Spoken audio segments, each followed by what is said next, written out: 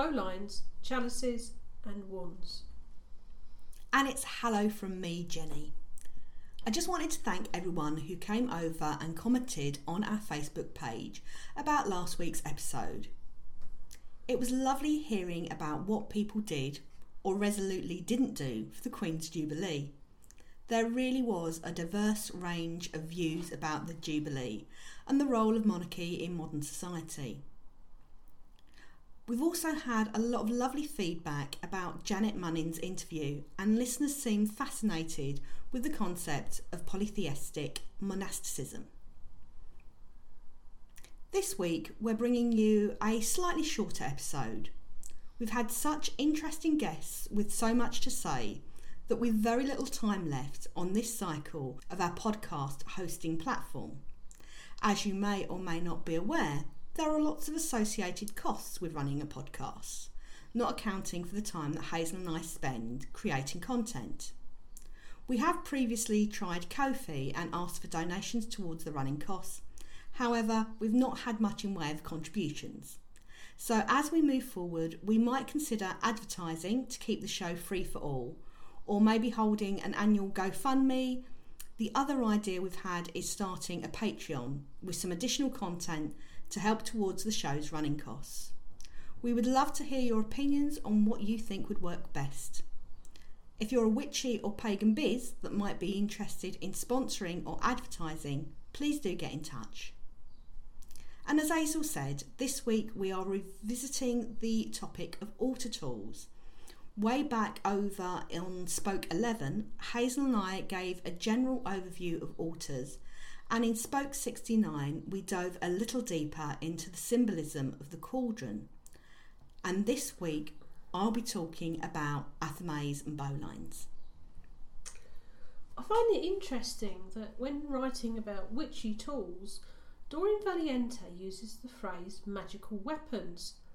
I looked up on how to define a weapon, and there were common phrases like any instrument or device for use in attack or defence in combat, or a weapon is an object such as a gun, a knife or a missile which is used to kill or hurt people in a fight or a war. I've never thought of any of my magical tools as weapons, although I suppose in certain situations that's how they could be used. Certainly in Harry Potter, wands are often used as weapons. In the books and the films, wands are used to direct curses and jinxes. Also, wizards and witches duel with their wands in a way very similar to fencing. They are also used for protection and healing and general charms, of course. However, in the books, the wands are also used in another more moving way, and this has been referenced by American pagans. In 2016, a gunman murdered 49 people and wounded 53 more in a mass shooting at Pulse, a gay nightclub in Orlando, Florida. After the shooting, a group of LGBTQIA pagans came together to create a ritual for the dead of Orlando. The group was called Wands Up for Orlando. One of the founders, Salvatore Cauchi, wrote, "Why Wands Up? In the movie Harry Potter and the Half-Blood Prince, after the death of Dumbledore, all students of Hogwarts take their wands and raise them into the air to light up the sky and sweep away Voldemort's evil curse. Similarly, we want to sweep away the curses of intolerance and violence with the light that shines from our hearts and hands, joined together and in support of one another." Now, a reminder, you don't need a lot of expensive, shiny items to create an altar. You don't have to go out and spend a lot of money. In my experience, altars build organically over time. And no judgment, of course, but I get a little melancholy when I see an altar starter kit. I get that it's convenient, and when we start out, we are often desperate to do things the right way. And it's definitely something that I was drawn to purchase myself. However, looking at my altars today, I have lovely little items that have been found or thrifted or bought as reminders from pagan camps or witchy festivals, and each item tells a story, holds a memory, or has been a treasured gift from a pagan friend. So an athame is a double-bladed knife. It's usually blunt, as its purpose in Wiccan and pagan rituals is often to direct energy. It's never supposed to physically cut anything, but rather to symbolically cut. I don't regularly use an athame in my practice. I did buy one as a newbie witch. After all, the Wicca 101 books said it was an essential tool. I bought my athame off eBay. It's small, double-bladed, and a black handle, as tradition sometimes dictates, and very probably mass-produced and made in China. The hilt does fit very comfortably in my hand, and my hands are tiny, but I never really bonded with it. And I don't know if that is because it was bought off eBay to tick a box I felt needed ticking. Perhaps if I'd chosen it from a selection of blades and found one that really called to me, I would have had a very different relationship to a ritual blade. And I don't think that I'm alone in this problematic relationship with the athame. Jason Mankey over on Pathos mentions that he too has had a love/hate relationship with the athame over the last 20 years. He appreciates that it is possibly one of the most recognisable tools in a modern witch's toolbox, and one that is possibly unique to Western religion. And while my athame was one of the first tools I purchased, Jason says that for him it was one of the very last ritual tools that he purchased or made. Even then, his first athame was wrong, depending on the context in which it was being used. He goes on to explain that his first athame was long, wavy, and had a brown hilt, which breaks with some of the common held traditions associated with a ritual blade. Jason gives some further background information about the athame. He states that the word athame is first remarked upon by Gerald Gardner in Witchcraft Today, published in 1954. While Gardner referred to the athame as the witch's knife, he did not give specific details of construction or the materials that should be used to make an athame. And Gardner also suggested that magical tools that were second-hand were appropriate as older tools have gained energy. Jason also cites Starhawk's The Spiral Dance, published in 1979, who continued to give much more detailed description of the athame, linking it to the element of air and giving those traditional associations that is usually a double-bladed knife with a black wooden handle. Some covens specify the length of the blade and the materials that it can be made from, but length is probably a safety precaution. Jason suggests, in general, it's a good idea to keep it shorter if you'll be practicing in a tight circle. No one wants to ruin a ritual by stabbing their coven mates. And I was told in my first circle that your athame blade should be no longer than your palm. So as mentioned earlier, with my teeny tiny hands, that was really quite a challenge. Please do check out Jason's article. As always, links will be in the show notes, as he really does have so much fascinating information about ritual blades. He talks about how the word athame is attributed to Gerald Gardner, but that there is a much, much longer history of black-handled knives going back centuries, and them being a potent weapon against evil spirits. As I mentioned earlier, that the athame is generally used for directing energy, cutting ties, drawing symbols. In my first circle, we used the athame to cast the circle, and once it was cast, if we needed to leave the circle, the athame was used to cut and then reseal a doorway in the circle. Traditionally, the athame has been assigned masculine qualities. It's used in the Wiccan Great Rite to represent the male aspect, the phallus. It can be used in consecration rituals, such as consecrating salt, water and wine within ritual, or to charge other magical tools. Depending on your tradition, the athame might symbolise fire, as the blade will be forged in fire. but it's more commonly associated with air because of sharpness and intellect. Another common belief is that an athame has a black handle because it stores energy raised in rituals for use in later spell work. Nowadays, we are spoilt for choice. There is an intoxicating array of choices of athames at any pagan festival or neo-pagan shop. Beautiful blades made in a variety of materials: wood, stone, crystal, metals, all with ornately decorated hilts.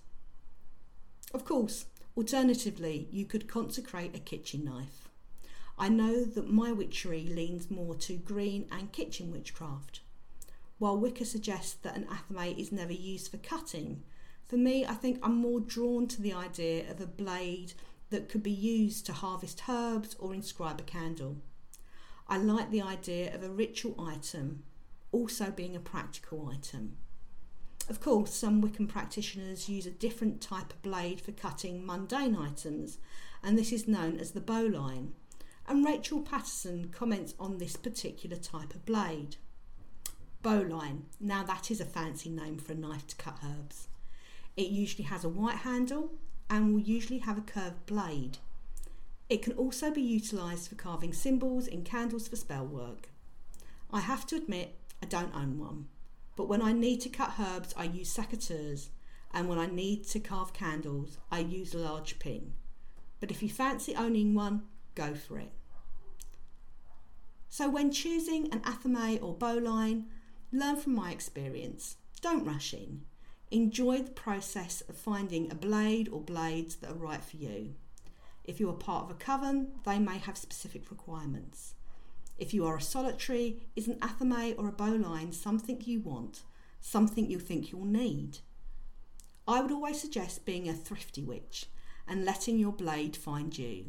Look in unlikely places, like charity shops or car boot sales. Another option would be to make your own blade. When Hazel and I attend the Mercian gathering, I love seeing the forge and watching people forging their own blades. Because of my neurological issues, it might be a little too perilous to undertake that myself, but it could be a really lovely personalised option. I've quite enjoyed revisiting the athame. I think that part of my resistance to blades is that personally, for me, knives and swords may feel a little aggressive. I know that's all about intent, but having worked with young people and delivered training around knife crime, it might just never sit comfortably with me as a tool, and that's okay. But it also got me thinking about how the gendering of items might impact on others. If you work with others, are the tools and symbols that you use inclusive? As we are moving beyond the binary, Major Arquina blogger Envis Book comments on rethinking the Great Rite.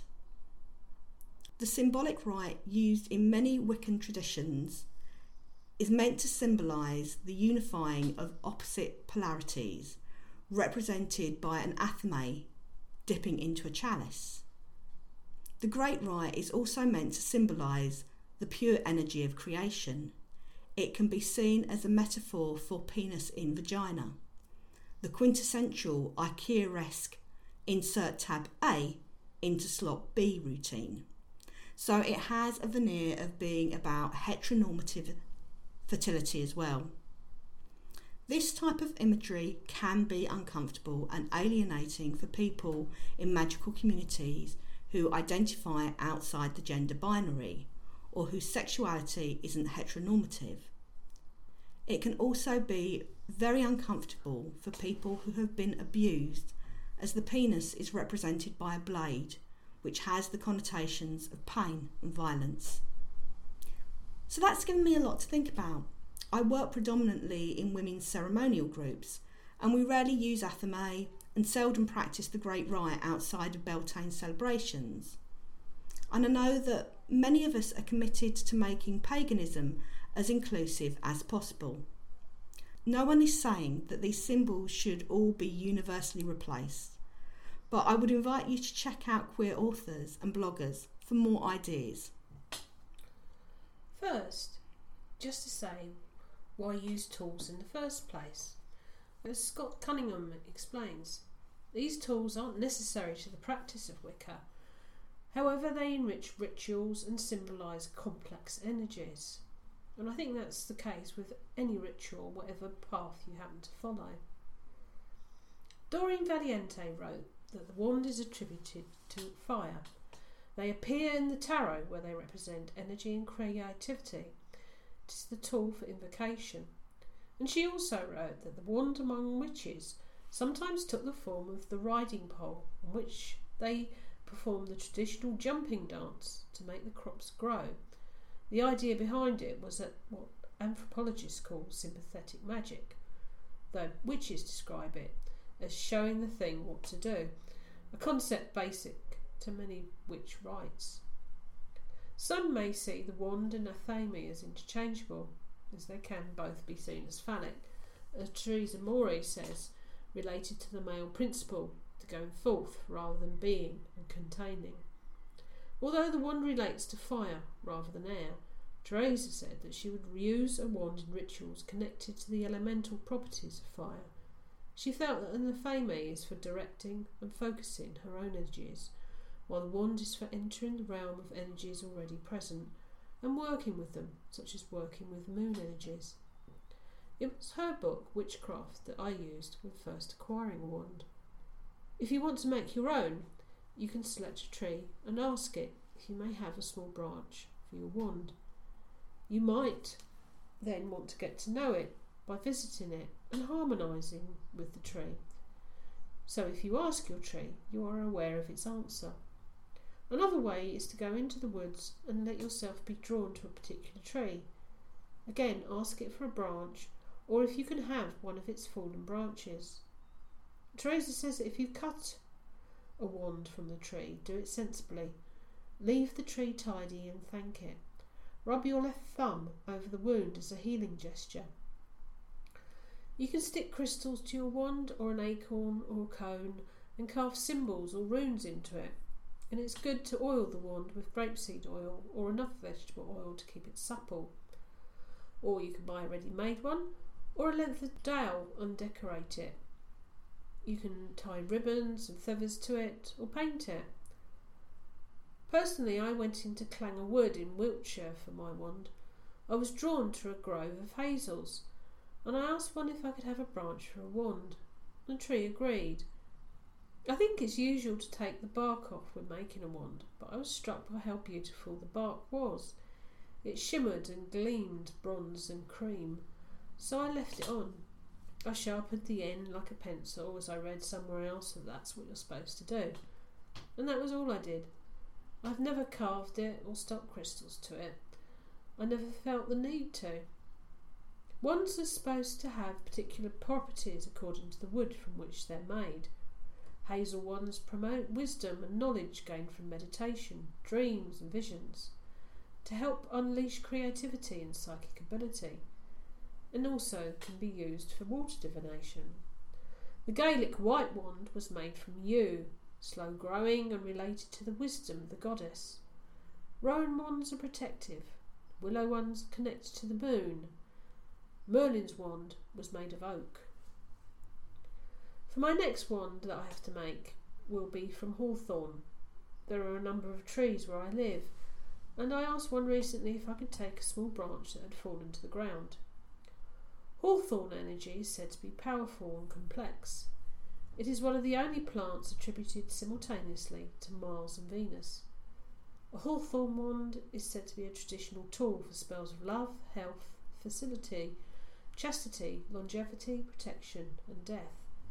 It's associated with working with the Fae, communicating with spirits and ancestors. Hawthorn is said to be particularly good for protection spells, in a journeying and inspiring creativity, for opening the heart and detecting the presence of magic. Wands are not just used by witches, they're also used in Druidry and in the Northern tradition.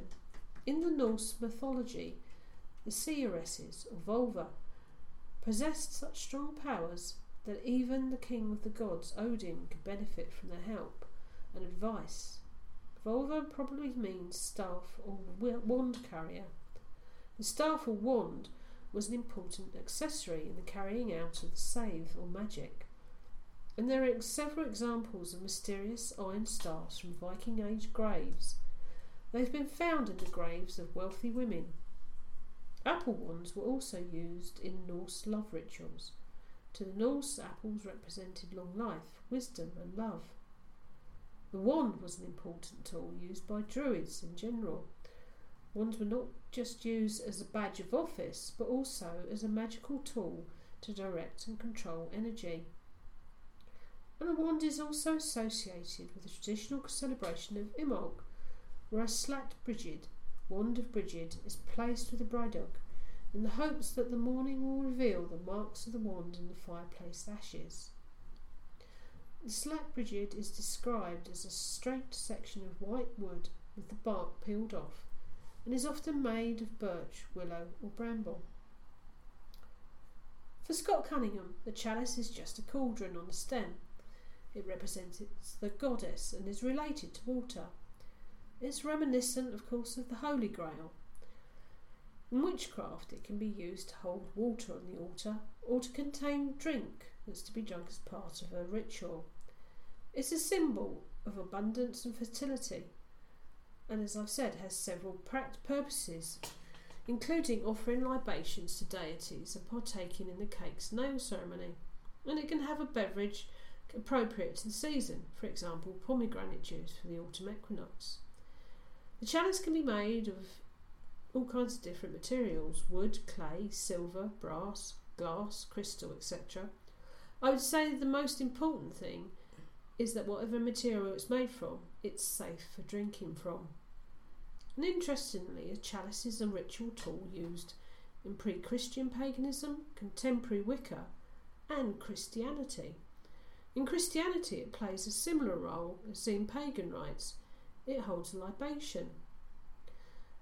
And as mentioned, it's the other tool used in the Wiccan Great Rite, a ritual celebrating creation and birth, where the chalice and aphame play a central symbolic role. The aphame being placed in the chalice to represent sexual intercourse and the union of male and female. In other rituals, the chalice is filled with water and wine and blessed before being passed around the coven members, who take a small sip. You don't need an expensive silver goblet. You can find something simpler and less expensive, or dedicate a cup you already own for the purpose. It can be particularly powerful to use one that's been in your family for a long time, as it will have a lot of loving vibrations stored up in it already. Goblet-shaped cups or short-stemmed wine glasses are nice, but anything that holds liquid will do. For a long time, mine was a large goblet made from Mexican glass, and I was not happy when it got broken. I have now replaced it with a ceramic one that's decorated with a mermaid. But try having a look in the supermarkets or charity shops. A plain glass or cup can be decorated with acrylic or glass paints. Like the wand, the chalice is found in the tarot with the suit of cups. And the Ace of Cups. This card is usually full of beautiful imagery of a hand holding up a cup or chalice.